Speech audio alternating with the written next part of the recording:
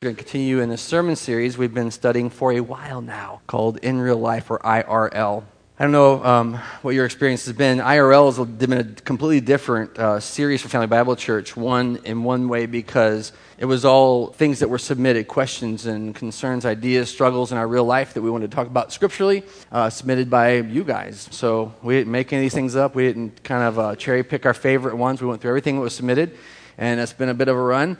But this week, whether you like it or not, and maybe you do, maybe you don't, this is the final week in IRL. So praise God. There's something great about finishing, for me anyway. I don't know if it's true for you. It's always good to start, always good to finish. This is, the idea is that we're starting conversations and then continuing them in our lives, other places, family groups, Bible studies around the kitchen table, dining room table, maybe lunch today after you leave service. Or maybe a conversation over the backyard fence with a neighbor, some things that we've been thinking about. How does this really work? What does the Bible truly say? And allowing the Scripture to inform us rather than always running around with our own thoughts, predispositions, or ideas. This final week, I just want to share with you a Scripture, and then we're going to pray, and we're going to get right into the topic this week. This is from John 13. It was just before the Passover feast. Jesus knew that the time had come for him to leave this world and go to the Father. Having loved his own who were in the world, he now showed them the full extent of his love. The evening meal was being served, and the devil had already prompted Judas Iscariot, son of Simon, to betray Jesus. Jesus knew that the Father had put all things under his power, and that he had come from God and was returning to God. So he got up from the meal. He took off his outer clothing. He wrapped a towel around his waist. After that, he poured water into a basin and began to wash his disciples' feet, drying them with the towel that was wrapped around him. He came to Simon Peter, who said to him, "Lord, are you going to wash my feet?" And Jesus replied, "You do not realize now what I am doing, but later you will understand."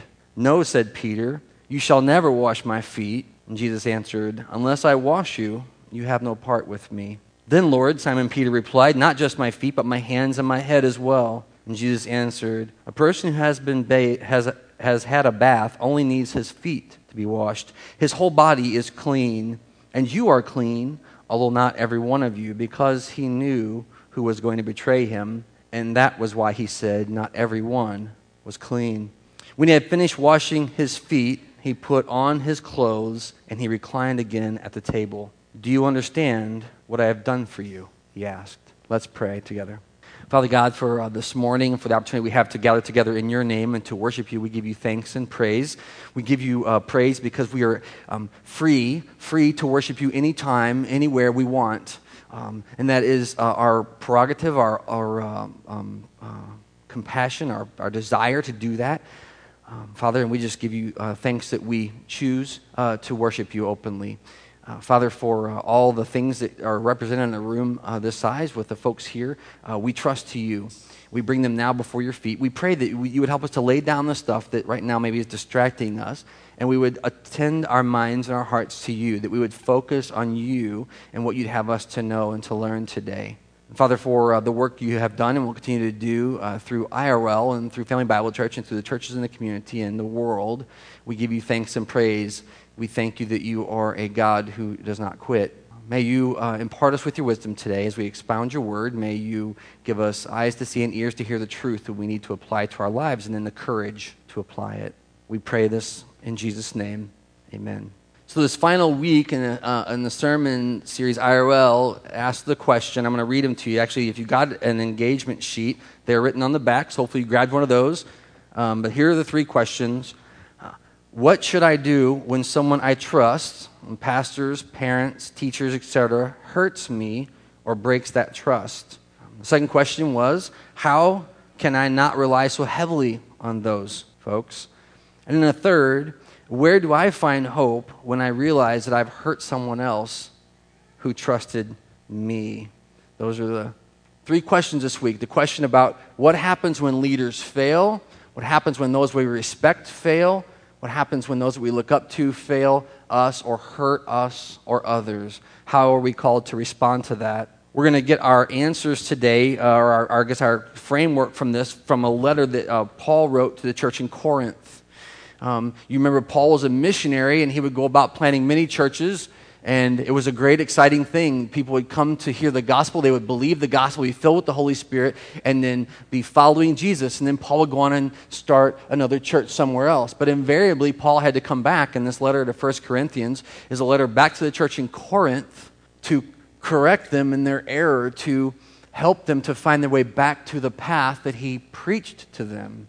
Because like us, so many of them are prone to error. They're prone to failing one another and being disappointed in one another and with one another as well. And so this letter we're going to look at today kind of is framed in that issue. And by the way, not just one issue, if you've read 1 Corinthians, framed in many issues.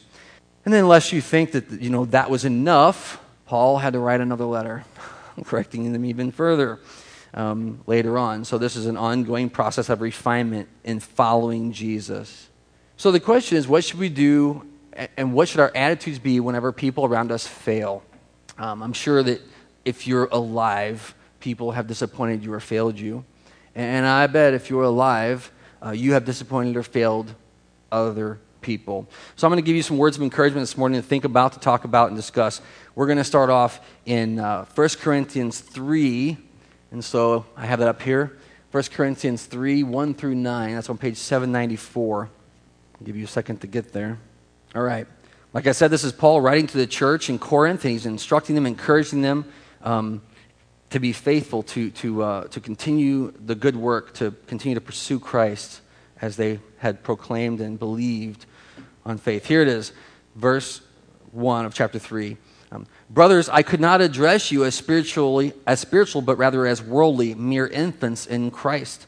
I gave you milk, not food, because you were not yet ready for it. Indeed, Paul says, you are still not ready, yet you are still worldly. Because there is jealousy and quarreling among you, are you not being worldly? Are you not acting like mere men? Because when one says, I follow Paul, and another, I follow Apollos, are you not being mere men? What after all is Apollos, and what after all is Paul? They're only servants through whom you came to believe, as the Lord has assigned to each his task. And then he goes on. We're going to talk about that in a moment. But Paul writes to this church that begins to be divided over who the leadership is or who it should be. And they begin to say, well, I'm after this guy and I'm after that guy. And Paul's writing back kind of saying, no, this is not what it should be at all. It's kind of easy here to make Apollos the bad guy. If you like the Apostle Paul, you might read this and go, who is this Apollos guy and why is he causing trouble amongst the believers? But it seems that they were both faithful servants doing what God had called them to do. If you're ever in doubt that maybe we haven't reached the maturity that we're called to meet or reach in Christ, if you ever doubt it yourself in your life, if you think, no one's really disappointed me before, I don't really have that kind of a hang up. The Bible gives us two clear signs that we're functioning in our flesh and not functioning in the Spirit. They're listed right there in verse 3. Because since there is jealousy and quarreling, are you not being worldly? Or the way he says it, which I love, is, are you not being mere humans? Paul kind of lays out for the church that as believers in Christ, we are called to see beyond that, to look for more than our mere humanity, to believe in a situation, in a structure, in an opportunity or an experience that beyond all the immediacy of what's happening, that there is God who is working, doing something. And so Paul chastises the church and he says, when you have quarreling and strife among you, are you not being fleshly, not of God, not spiritual, not faithful? The idea of jealousy isn't just the idea. I always think of jealousy as like being like, you have what I don't. Or like, it's almost like covetousness. That's how I think of jealousy a lot, But jealousy in its kind of more essential form is just this kind of constant rivalry. It means to burn internally because you're frustrated that someone else is experiencing something. You're jealous. It's a you problem. It's not a them problem. But so many of us, we make it a them problem. Well, yeah, there's jealousy among us because they aren't doing that right, or they shouldn't be doing it, or something should be different. And we burn inside is what the scriptures say. Maybe you're like me. Whenever my ears get hot. Do your ears ever get hot? Whenever I was a kid and the cartoons, this theme would come out, That's jealousy. Oh, I'm so upset about this. And the danger of jealousy is it can come off like righteousness. You can believe that you're right as you burn inside, but truly we are only being fleshly or worldly. By the way, and the second thing here is strife, and this is the idea of quarreling or contentiousness or desire, the love to debate, the love to disagree, the love to just be. I don't know if you have that issue, but those are two fleshly signs. And I want to say that unless we be too hard on the Corinthians or ourselves, we all start out that way. If you heard with the Apostle Paul, he said, whenever I first met you, I gave you milk, not meat, because you needed milk. And that's okay. We all start in that place. We come out of the world. We're called out of the world. But here he says, and yet you're still there.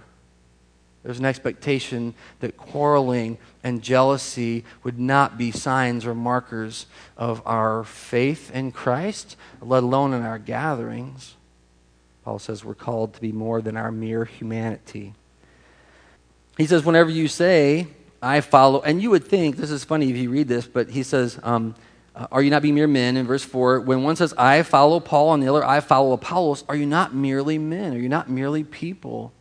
Are you not working in the flesh? And I'll say this, man, this is a tough thing for leaders, right? Because if you're Paul or you're Apollos, it is easy to be like, right. That guy who says, or that lady who says, I'm following Paul is right. And Paul later on is going to say, I'm the father of your faith. And he could say, yeah, that's right. You should be following me. Actually, the Bible says here, it's interesting, it says, I am of Paul. I am of Apollos.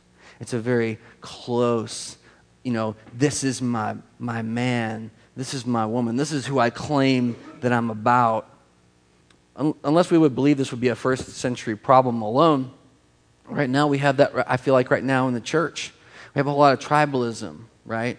We have a whole lot of picking out who our leaders are. Yeah, well, I don't follow that leader, I follow this leader. And there's these clans of people, and they're actually like globally right now. I listen to this speaker, but not that speaker. I associate with these people, not those people. And we're constantly saying, I am of this person. Just like the Corinthian church. And Paul says all this strife and jealousy is signs of immaturity, not spiritual maturity, not what we're called to. We're being merely fleshly. I started to say the tough thing about this for leaders is it's easy to affirm that and say, yeah, that's right. And you garner a following. You should choose. That's not what Paul says. He writes back and he says, after all, in verse 5, what is Apollos? What is Paul? Again, he actually said, what is Apollos? And even more, what is Paul? He doesn't just say, what is Apollos? What is Paul? Like Apollos is here and Paul is here. He's like, hey, what is Apollos? And what is Paul? Who am I that you would begin to identify yourself so closely with me? No. We're only servants, he says. Ones through whom you came to believe as the Lord, listen to the word, had assigned to each his task. Verse 6, I planted the seed, Apollos watered it, but God made it grow. God made it grow. And see, in their essential call, we need to understand that those that lead us, we had the names earlier, pastors, parents, teachers, other leadership, I'm sure, around you, maybe a big brother, big sister, maybe somebody else in your life you look up to, a mentor, are only people who are called to do their task, and any growth is coming from the Lord. Any result is coming from the Lord. Paul uses this agricultural analogy. I put a seed in the ground, Apollos watered it, but God made the seed grow. God made you grow. And he makes this case. Who are we? Merely servants. So neither he who plants or he who waters is anything, but only God is something who makes these things grow. The man who plants, the man who waters have but one purpose, and each will be rewarded according to his own labor. Verse 9, because we are God's fellow workers, but you are God's field, and you are God's building. There's this realization here, and one of the translations I read said we are God's co-workers, but the idea, when done right and done well, is what those that we respect and look up to do. Is they're not there to meet all of our needs or please us in every way. They're there to synergistically work with the work that God is doing in your life. I guess what I'm saying is I feel like sometimes we fail in our flesh because we're expecting more than God intends from those folks. I was thinking in my life, the people who have been so impactful to me have been those who have come alongside and just worked in that perfect moment with what God was already doing, because He's the one doing the work. Co-workers is too flippant of a word, honestly, but I love that idea of synergistically joining what Christ is already doing. And Paul says that's what's been happening in Corinth. I planted and Apollos watered, but God has been making this growth. We've just been joining God in His work. And that's what we're called to do. As a matter of fact, don't miss it at the end. He says, each will be rewarded according to his purpose, right? The man who plants, the man who waters have one purpose, right? They're one-hit wonders, but each will be rewarded according to his own work, his own labor. Which brings us to our second point then. So, looking beyond mere humanity into the bigger picture of what God is doing in our lives, whether we agree or disagree, whether we're hurt or not, we try to see through that to Christ. We're called to be faithful. We must be faithful. We're going to push ahead now into 1 Corinthians 4, 1 through 7. There's a verse in here that some of you are going to love because you're like, aha, this is it, right? 4, 1 through 7. So then, men ought to regard us as servants of Christ and as those entrusted with the secret things of God. So Paul says we have responsibility. Verse 2, now it is required that those who have been given trust must prove faithful. And I think this is where those really deep hurts come in our lives. Because you go, okay, you've been given trust, you have to prove yourself faithful. And so we should all be faithful to what we're called to do. When I first read that, whenever I was preparing, I thought, that really frightened me. I'm like, how do you do that? Well, those who've been given trust have to prove themselves faithful. Kind of freaked me out. But then if you keep reading, I want you to read in verse 3 with me. Paul, same dude, says, I care very little if I am judged by you or judged by any human court. Indeed, and this blew me away, I don't even judge myself. See, Paul had a lot of responsibility, a lot of leadership, and he said, I'm not that worried about how you judge me or how a court judges me. Matter of fact, I'm not even concerned about how I judge me.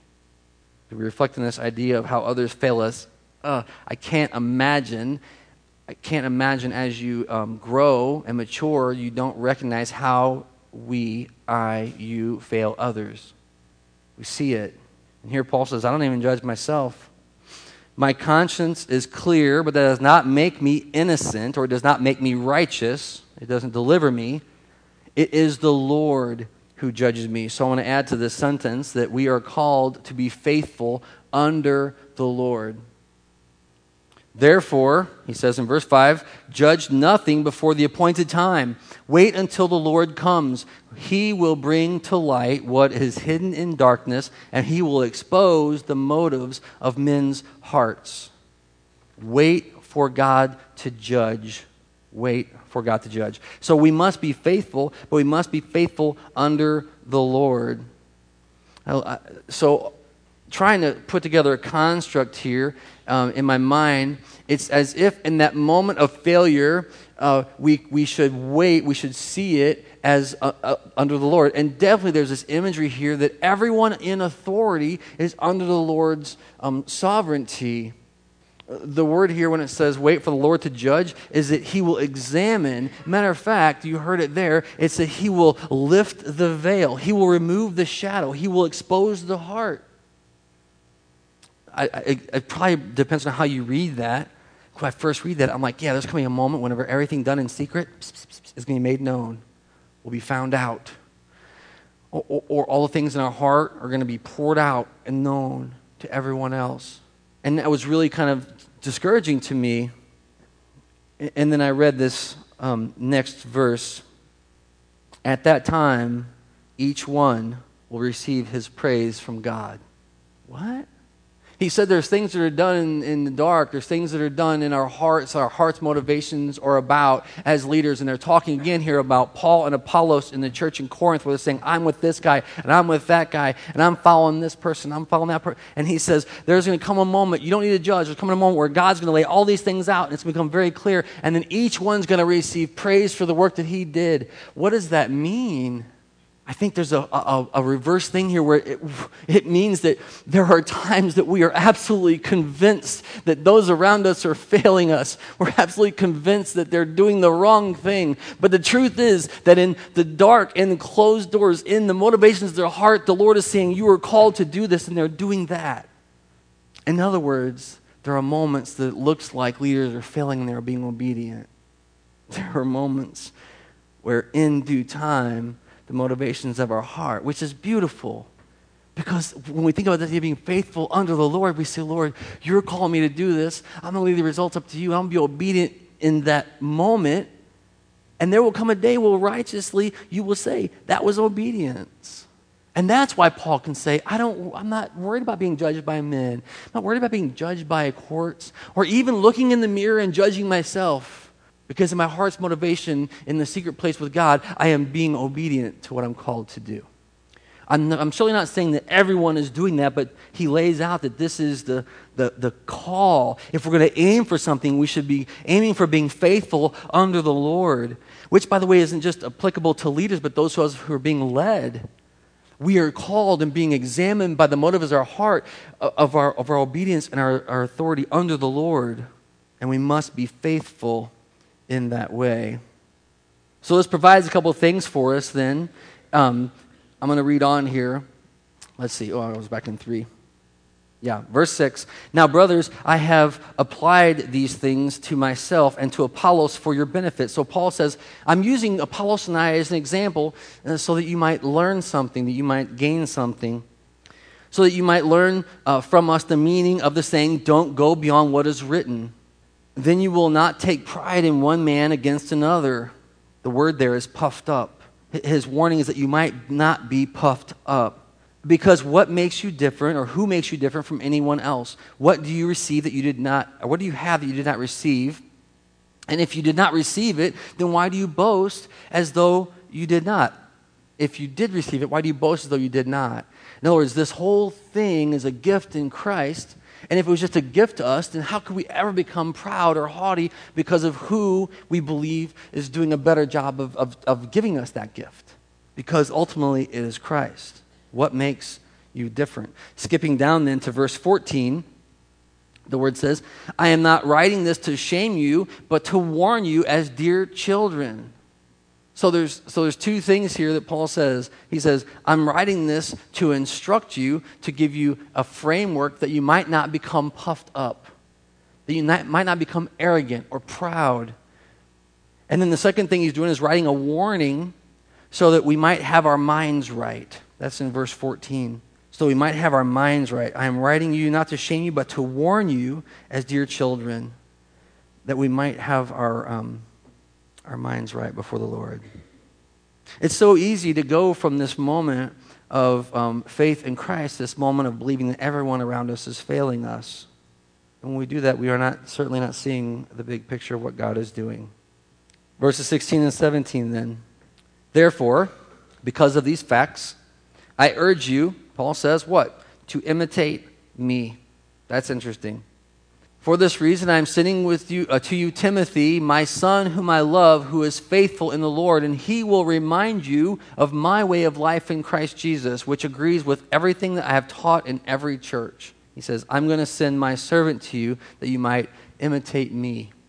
What do you think Paul's doing? You think he's saying all this stuff about Apollos and Paul as a framework, but he's like, but really, you're right about the guys who are saying Paul are the right people. They're on the right path. The word here is to mimic or to pretend. As a matter of fact, if I push ahead here into into 1 Corinthians 10:31. You can flip back a few pages there. Oops, that was the whole book. Let's see here.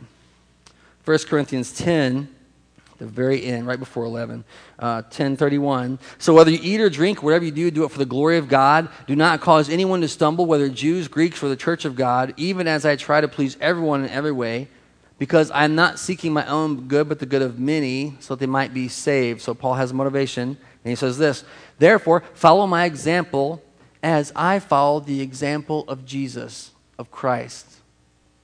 Paul's primary concern for the church in Corinth is that they would not get distracted by Paul or Apollos, but they would follow those who were following Christ. As a matter of fact, I dug into this a little bit. This says NASB at the top, but it's not exactly NASB, because I loved when you dig around a little bit what you find, and this is actually in the text. It says, be imitators of me, Paul says, to the degree or to the extent that I am imitating Jesus. That's the call. When the danger is that we say, I am of this person, that we completely identify with that person. That's not the point. We should identify to our leadership in as much as they are identifying with Christ, in the same degree, to the same level with which they identify with Jesus. Just yesterday, I was hanging out with someone who was a very short person. I don't know if you ever hang out with short people, but it's pretty fun, like really short people. And I was hanging out, and they kept asking questions, and I didn't really want to answer, so I asked the question back. And then they asked another question, I asked the question back. And I didn't realize I was doing this really. And then all of a sudden they said, stop mocking me. and I was like, I'm just saying what you're saying back to you. I'm mimicking you, right? But Paul says that's what we're called to do, to mimic those things that we see, mimic the leadership that we see that is of Christ. To do this, to be fair, you have to know what Jesus' ministry looked like. And that requires reading the scripture, and praying, and, engaging in that conversation, and not functioning in the flesh, which is our normal native place to live. Rather than saying, stop mocking me, don't mock me, Paul's like, mock me, mimic me, say it this way. As a matter of fact, I would even say that in this idea of following others to the degree to which we're following Christ, if we're upset, that we should examine our own lives and ask, are we leading in a way that is worthy of being copied? Are our lives being lived in such a way that we, I thought I had that slide in here, that we are, I want to get that, copycats of Christ. Are we living in a way that's worthy of being copied by others? And Paul says, yeah, that's my goal. Paul would also be a guy to say, I don't do it perfectly, but in as much as I am imitating Christ, imitate me. This is our model. So I do want to get back now to the this perfect model that we saw. We're going to finish now in John. You can turn there if you want, which is what I read earlier. And this becomes Jesus' final act of love. And I want to just talk through this for a moment, and then we'll be finished. First of all, in John 13, this is what the word says. It was just before the Passover feast. The Passover feast is that moment that Israel remembers that God delivered his people from slavery and captivity. It's that moment that we would slaughter a lamb and we would put the blood on the doorpost and we would hide in the house knowing that the Lord would protect us, that we would flee from the coming wrath of God, that we would have an opportunity or that we would be saved, that our sons and daughters would be saved. And this great celebration was the exact time. But not only that, I want you to see it in verse 13, chapter 1 of verse 13. It says, Jesus also knew that his time had come. This is the moment. of all the teaching and all the instruction that Jesus had done and all the healings and miraculous things, this was his moment to shine. This was his moment to demonstrate his love. As a matter of fact, it says he had loved his own while he was in the world and they were in the world, and now he showed them the full extent of his love, or he loved them to the very end. Jesus.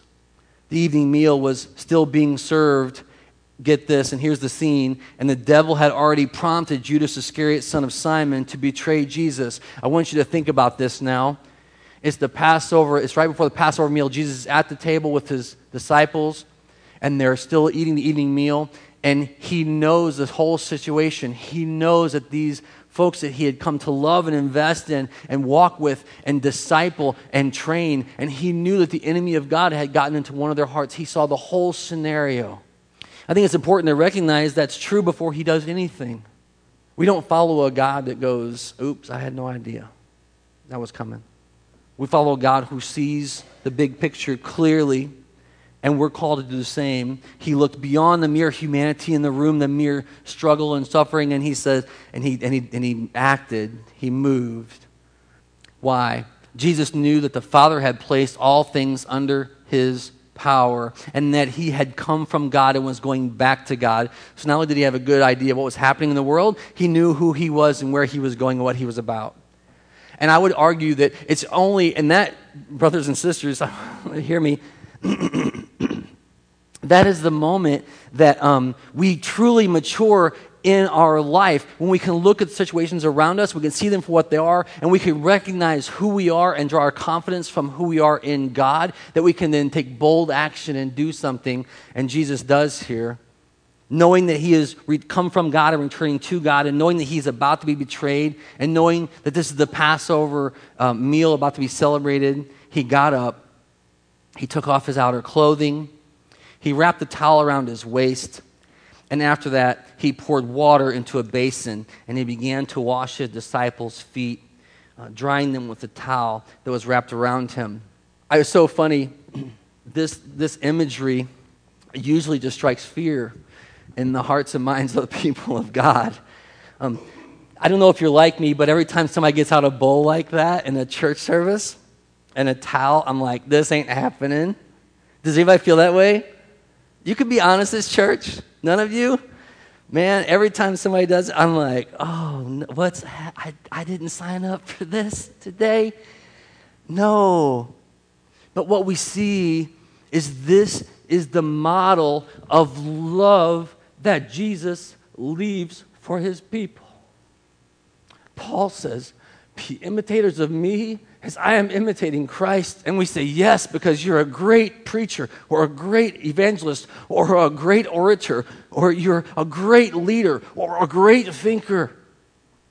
And then we see the model that Jesus gives, and it's of humility and service. What? It's of not counting the wrongs that others have committed against us, not holding them. Jesus takes off his clothes and wraps the towel around his waist, and he goes around to all his disciples, including Judas Iscariot, who he knows the Satan has already chosen to betray him, and he washes their feet. I've not seen too many leadership books written on humility. I don't think I've seen one. Not one. Why does this matter? When he comes to Simon Peter speaks up and he says, Lord, you're not going to wash my feet, right? And he kind of asks you, like, Lord, are you going to wash my feet? Like, this is a servant's job. This is a doorman's job. This is not my Lord's job. He says, Jesus answers this way in verse 7, you don't realize right now what I'm doing, but you will come to understand. There will come a moment where you will understand what I have done. As a matter of fact, then, he says, no way, when he rebukes him again, he refuses him again, and Jesus says this, if I don't wash your feet, if you don't let me serve you, if you don't let me show you love, you have no portion with me. If you aren't comfortable being in a community where this happens, if you aren't comfortable, right, allowing this to happen, you have no part in me. He tells Peter, you don't know what this means right now, but you will come to understand what it means. I wonder what that's about.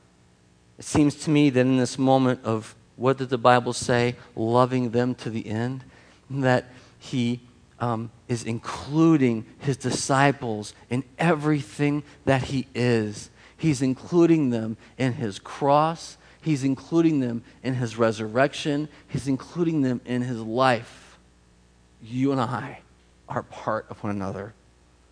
As a matter of fact, you might say they were of Christ. They were of Jesus, these disciples. In verse 12, the Bible says, when he had finished, he put his clothes on, he went back to his place, and he reclined at the table. And he said, do you understand what I've done? You call me your teacher, and you call me your Lord, and rightly so, because that is who I am. But now that I, your Lord and your teacher, have washed your feet, you should also wash one another's feet. I have given you an example, a model, a pattern, that you should do just like I have done. Because I tell you the truth, no servant is greater than his master, and nor is a messenger greater than one who sent him. So now that you know these things, listen to the word, you will be blessed if you do them. That's the instruction. You will be blessed if you do these things for one another. When I look at that model, to me, it's the exact opposite of my fleshly, jealousy, strife-filled response. Humility. And it's true for all of us, whether leaders or not. I don't know if you know Jesus in that way, and I don't know, and that's a hard thing even to let Jesus in. But I'm going to ask us to pray real quick. Just if God's doing some in your life, you be obedient, and then we're going to continue this morning with a panel discussion. Pray with me if you would. Father, today for the opportunity you've given us to be washed and cleansed, as your Apostle Peter said, to be made clean. We come to you, Father, for that cleaning. If there are those areas that we've been refusing to let you sanitize or purify, we would surrender that to you, that we would have a part with you, Father. For the ways that maybe we have clung too closely to, I follow this or I follow that, instead of I am part of Christ and Christ as my Lord and Master, my teacher, we repent of it. We let that go. And Father, we need you and we believe you. Father, I pray that you would show us those areas where we're called to be humble, that we're called to lay it down and to just love others in your name, to do what your Son did, which is the unthinkable, because he's called to do it, and likewise because we are called to do it. We give you thanks and praise for the example and the completely countercultural, it's just against everything in our being to be that person or let others be that person to us, and I pray that we'd have the courage to do that work. May you be glorified as we surrender to you and we seek out your face. We pray it in Jesus' name. Amen. So I'm going to go ahead and invite the panel group up today. I'm going to get a couple mics ready here while they come. At the end of this, if you have a question, we'll have a moment or two where you can we can address those things. I wanted to start, so we had asked these guys to come up here and chat with us again today. We've done introductions, but I'll do it one more time. This is Lance Carpenter. We've all come to know Lance and love Lance. Matt Young, and then Kristen Wagner. Some may not know you, Kristen. Do you introduce yourself at all? You are, does everyone know? I mean, go ahead. Come on. Yeah. I'm Kristen. I've been almost 2 years. I've been coming here now. Right. Help with the youth group. Love it. Yeah. Come from I would say a large family because I'm an only child, but a few sibs. Yeah. Right. Good deal. And lots of time in and around church, I think. So we talked. The questions today, if we remember them, were about kind of being disappointed by leaders. What can we do when someone breaks our trust? Whom we trust, or how can we learn to not rely so heavily upon them? And I want to ask this question. So, if you can think of a time that a leader has disappointed you, or maybe you've seen a leader that disappointed others, what do you think was at work in those? To the best of your understanding, what was at work in those situations? I think definitely there's an underlying sentiment of my leader should do everything better than me. he should not miss a step because I'm looking up to him. I haven't had a lot of experience in the area. One example I can think of is one church I went to where the pastor a few times invoked some political action that needed to be taken from the pulpit, and that kind of made me a little bit, I don't know, it made me feel a little bit frustrated that, because as we know, political action, either way, there's wrongdoing on both sides. And I think that's the only thing that made me a little bit frustrated. But then, again, I need to remember that a leader may not have everything together, and so it shouldn't surprise me all the time. Yeah, just a couple times that, like, I haven't had anything, like, super intense, I feel like, but there have been times where I've definitely been, like, disappointed by a leader, but I feel like just giving them the grace to be human, because it's so easy to put them on this pedestal of they're not supposed to do anything wrong, but they're still human and they're still going to fail sometimes. And not being afraid to go to them when that happens. And then, because the times that I've done that, it's been really cool to see the way that the Lord has used that to reconcile relationships and even to help them grow in their leadership. So, human. Okay. You see a lot of this happen certainly in the workplace, but where it's very frustrating to me is where we see it in the church. And you asked what's at play there. And I believe that everything is spiritual warfare, and so I think the enemy is attacking us internally. And what's frustrating to me sometimes is how we see churches divide and fall apart and collapse and do all these things because somebody has let somebody else down or has frustrated them because of a way of believing or a teaching or something like that. And what's frustrating to me is that we, the church, are supposed to be different from the rest of the world. We're supposed to be salt and light. And when you see that happening, we're not different. We're just like everybody else, just like you were teaching earlier from Corinthians. We are acting as immature Christians when that kind of thing happens. Right. And I think that's what's going on there. And what I'm reminded of, again, another scripture in Matthew, where Jesus is doing the Sermon on the Mount, if I could just read a little bit here. Yeah. It's from Matthew 5:43. It says, "You have heard that it was said, 'Love your neighbor and hate your enemy.' But I tell you, love your enemies and pray for those who persecute you, that you may be children of your Father in heaven. He causes his sun to rise on the evil and the good, and sends rain on the righteous and the unrighteous. If you love those who love you, what reward will you get? Are not even the tax collectors doing that? And if you greet only your own people," your tribe, "what are you doing more than others? Do not even pagans do that? Be perfect, therefore, as your heavenly Father is perfect." So what that makes me think about, and I love what Christian brought up about reconciliation and going and talking to people that have offended you or wronged you and confronting and sharing about that. And we always say we need to do that in love. Share in love, confront in love, and all that kind of stuff. Well, what does that mean, in love? And I think we kind of gloss over that a lot because, frankly, there are people even in our own church body that we don't necessarily get along with or hang out with or buddy up with. We may say, that girl, she's annoying, or that guy, he's weird, or that person, they stink, or whatever. There are things about people that we just don't get along with them. So I think that gets in the way of our sharing in love because we don't truly love those people.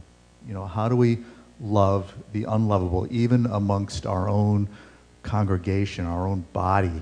I know myself, I've gotten frustrated and said, they just don't get it. And here I am imparting a heart attitude on somebody. Right. And that's wrong of me to do that. But it happens. And so I guess what's at work here is spiritual warfare. What's at work here is the flesh not being able to love others the way we're supposed to, and that includes everybody. And if we were able to do that, then we would not look like the rest of the world.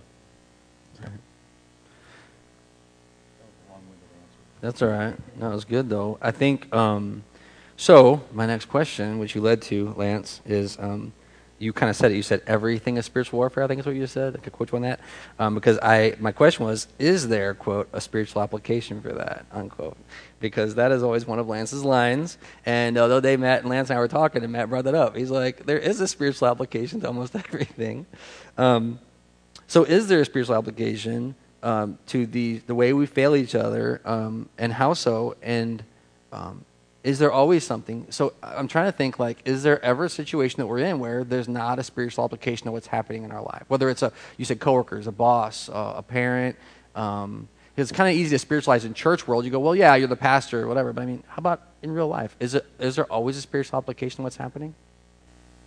Yeah, obviously, I think there is. But in other workplace and things like that, I think that what God is doing for us is trying to always show us and demonstrate to us that we need Him.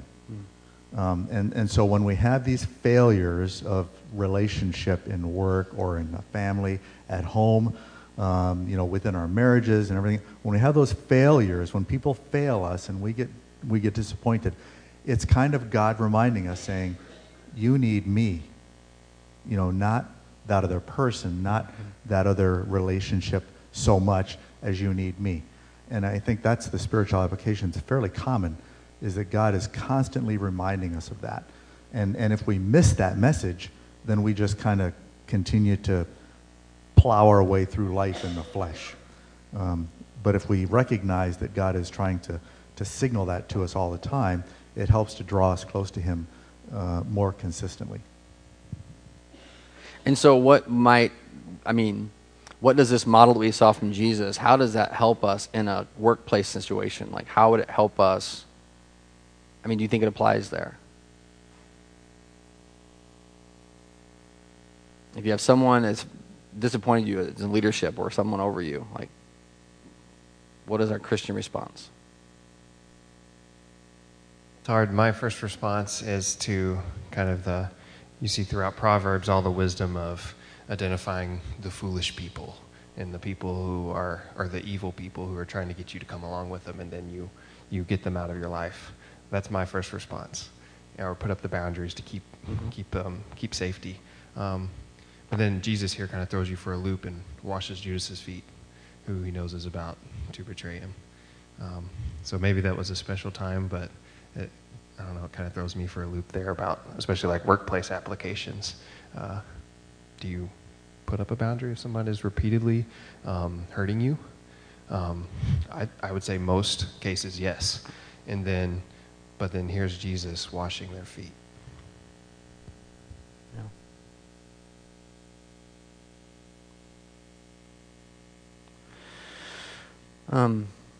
Where have you, so I want you to think a moment about the time that you've seen great leadership in your life, because we've all seen it at some point, I think. So can you talk a little bit about what markers did you see in that leadership, and have you ever attempted to imitate that kind of leadership in your own life? I feel like every time I think of great leadership that I've seen in my life, I always go to my time that I spent working at Kanakuk. And specifically, Steve and Linda's son, Chad. He is like the greatest leader I've ever seen in my life. Because he is someone who serves he is a servant leader. He comes alongside. He doesn't just tell people, do this, do that. He comes alongside and does it with them. And he does he just speaks truth in a way that it's coming because he cares for you and not because he's just trying to correct you but it's because he wants to see you better. And when it's something like that, and Bill and I were just talking about this, I love constructive criticism. Like, that might make me weird, but I love constructive criticism. And it's because when I know that it's coming from someone who wants to see me better, I know I need to be better. And And so when it's because they love me and want to see me grow, like, I'm just like, give it to me, please. Like, I want that. And that's just, and so, yeah, it's something I try and model, and I know, like, I fail at it often, but that's what I think of when I think of great leadership. Very good. Open to someone telling you if you're doing something wrong. You should at least listen. You shouldn't just dismiss someone. That's great leadership. If you don't know me, I come from a military background, and spent 27 years in the Coast Guard, and now I work for the Department of Defense, still in the military, surrounded by military. Has anybody else got military experience? Nobody? Maybe, well, Brittany there, Brittany. Has anybody else watched movies about the military? Yeah, of course. Okay. So you know what I'm talking about. Not that Hollywood's always right, but you know, in the military, it's a very hierarchical thing. They talk about the chain of command, and everything has an order, and there's always somebody above you and somebody below you, and you fit in that regimen somewhere, and it's really hierarchical. And the culture in the military is to try and strive to be at the top. So you do all these things to get you up that ladder to be at the top. So that kind of drives into people this notion that it's about you and your performance and how you behave and how you react on the battlefield or how you react under pressure or how you do this, that, and the other thing. And you're, in fact, evaluated based on all the stuff you do. And so it kind of creates this culture of it's about me. And when you find a leader in the military who says it's not about me, it's about the organization or the team or the unit or whatever, that's a rarity. And when you see it, it just shouts out as something different, and it's usually successful. I mean, they usually do quite well. So for me, it's easy to see when there's a departure from the norm.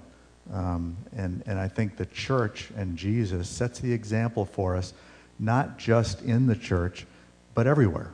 And if we use that example, we will normally meet with success just about everywhere. So I guess the key is it's not about me. It's about something else. And I love the last scripture you shared from Corinthians there. Do everything as unto the Lord. Right. And the servant leader certainly is a successful one. Which is a really funny thing to go back to Matt's point about the fools and don't suffer fools kind of idea. It says have no part with them, and yet you think there must be some kind of response we can have to serve or love them without having part with them, to demonstrate grace to them or a model that's different to them. I just think about I've seen some like embattled leaders before in a non-church context, and it's amazing to me that if you go in and are just graceful in that moment, they're people. So you said it about pastors, right, leaders, but like everyone, we're just people, and to demonstrate like an ounce of grace seems to bring about a softer heart or a more repentant. Not always, but it can, and I think that's always a good witness. Because I'm thinking about when you see Jesus always convert moments into opportunities to serve, or moments. We didn't see a lot of that separation stuff, We've seen him kind of submitting or serving in that way. So I was just trying to flesh that out a little bit about what you can really do in real life, and maybe God's brought something to mind this morning for someone here. I heard a little bit about imitating those leaders. So here's my last question. How does humility, then, and the cross of Jesus make us better and more accountable leader followers of Jesus? I'll ask that again. How does humility and the cross of Christ make us more accountable? And I called it leader followers, but we're doing both. I really like the scripture where Paul was saying that he does not even judge himself. He's not worried about other people judging him when he's leading. His conscience is clear. that's some serious freedom right there. If you can lead without worrying about stepping on toes, with a clear conscience of what God has called you to do, and knowing that you will answer to God. It's not like you're disregarding authority, but you are knowing that what God has called you to do, the way that you're supposed to live and conduct yourself, you're accountable to Him for that, and you're going to do that the best you know how. And I really like that, looking at it from that big perspective. Right. Yeah, to be honest, some of the stuff that you were sharing this morning, Bill, seemed kind of contradictory Okay. to me. Sure. Paul is saying, I don't care what people think. I don't care what I think. And yet, at the same time, you have to be concerned that you're not causing a stumbling block, Right. like you shared later on. So what's the balance there? And how are we supposed to react to that? And it occurs to me that, one, this is a team sport. We're in this together. And in fact, I can recall one instance where I had said or done something that was offensive to someone, but I didn't know that. I didn't realize that. I didn't know that I'd caused any problem. But I had a brother who came alongside me and said, you may not be aware of this, but there's some friction now in your relationship. And I didn't know that. So that allowed me to go to that person and apologize and repent and see that, there was no misunderstanding. So it's a team sport. We need to kind of be in this together for each other. But again, we may not care about what other people think, but we still need the Holy Spirit to inform us when we're stepping us astray, when we're out of line, when we're being a stumbling block to other people. So it's kind of a tightrope we have to walk, essentially, which again points us to the fact that we need Christ, we need the Holy Spirit, because we can't walk that tightrope on our own. Right. So it can be confusing, it can seem contradictory sometimes, but it's just indicative that it's complex, it's convoluted, it's confusing, and we need Christ. So. And I feel like as far as like whether you are in a leadership role or you're a follower, or more often than not, in some way you're both, ultimately we are submitting to God. And I think when we remember that, that's humbling in itself, is that it's not about us. Like, it's our ultimate submission to the Lord. Yeah, which kind of ties in what Lance was saying about doing everything as unto the Lord, because how you do to the Lord, you submit. And I love the thing about the mirror. I don't even judge myself, Paul says, which I think sometimes leaders are their own worst critics. And I also know there's real power being wielded there that's kind of terrifying sometimes, because you don't even want that. You don't want people to bring that. I know, and I'll pick on you, Lance, but I remember when we installed you as a leadership team member years ago, you said, I'm going to disappoint you. And you're the first leader that ever said that. And you said, when it happens, know that it's not my desire to disappoint you, but there's going to come a time we fail each other. And but I love that Jesus, when he teaches about the washing the feet, which is an act, it's a real humbling act, but it's also a symbolic act. He says, now that you know, you're going to be blessed if you do it. And you read from Matthew 5, which is where blessed are, right? The Sermon on the Mount. And the word blessed means happy. And isn't it ironic if the very thing that would lead to our happiness, serving others, not being a stumbling block, not being puffed up and prideful, not being quarrelsome, we resist because we have this desire to be fleshly and puffed up, and we don't get what we want. I think that's really powerful that Jesus is like, it's a very clear instruction. Matter of fact, it says, I think I looked it up, it said, to set the example meant to make it very plain how simple it is to do this. Jesus is like, here's how easy it can be. Wash one another's feet. Be gracious to one another, have a part with one another. So that's our model. I do agree also, and not to say, but I think that I love what Kristen said, that it's both. We are always following and we're always leading. And no matter where you are in that right now in your life, I don't know if you believe that, but people are watching, and that's not to put false pressure on you, it's just to recognize it. So let's be excellent. Let's be excellent leaders where God has us. I think, and that would be an encouragement to everyone, the whole community. So Do we have any questions? Our very last opportunity, IRL. Yes, Ms. Brooke. Right on. So the question is have there been times where you are led by a younger person, you don't see it as foolishness, but God's divine leadership? First off, older does not mean wiser. That's not a given. But I think that can be a very a humbling experience in and of itself when you recognize that someone who's younger than you actually has it more together than you do. I mean, that can be humbling. That's happened to me.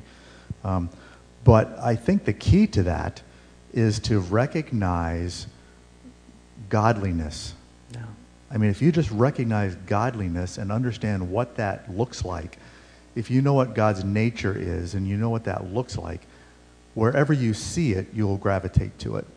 And it won't matter so much that they're younger or, that they wear different clothes or that they, behave differently or live in a different part of town or that their skin is a different color or that they have hair that's different from yours. It won't matter. If we understand and recognize what godliness is and looks like, we will gravitate to that.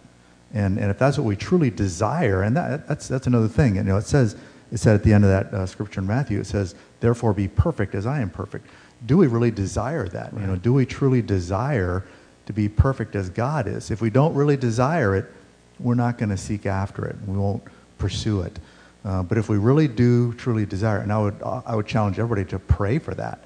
Pray for that desire. Pray for that kind of a heart. Because if you have it, then it won't matter where it comes from, and we won't get as bogged down or caught up in that. I don't know if that answers the question or not, but it's an awesome thing. Anybody else want to take a shot at that, or older, younger? I will say, too, that just because someone is younger, they might be gifted in ways that really help you learn. Yeah. That you're not gifted. I've definitely come across people that are younger than me that are gifted in things that things that I have no experience with or don't come easily, and so I can learn from that. Right, and I'll also add to that I think that this is where humility serves us well, because if we're puffed up, we can't have someone younger than us doing better than us. We can't. But if you're really humble, I think you can celebrate that, and you can be instructed by that. I know, I'm not speaking for myself, like I've been in awe of the ways that other people have led me, and I am blessed by it, and I thank God for it. I'm never like, that's such a bad attitude. I'm not saying I have the right attitude all the time, but I'm saying that's a fleshly tendency to be jealous of that rather than be like, wow, that's awesome that God has equipped you that way or whatever. So I think it really it exhorts me to be better, but also thank God that He's got people in my life that are better that I can model after. So any other questions? That's a great question, though. I love that. You young people now need to step up. Yeah. Yeah, we always use that, Timothy, right? Let no one look down on you because you're young, right? But set an example. Exhort the older generation. This is how it should be. Yeah, we love that.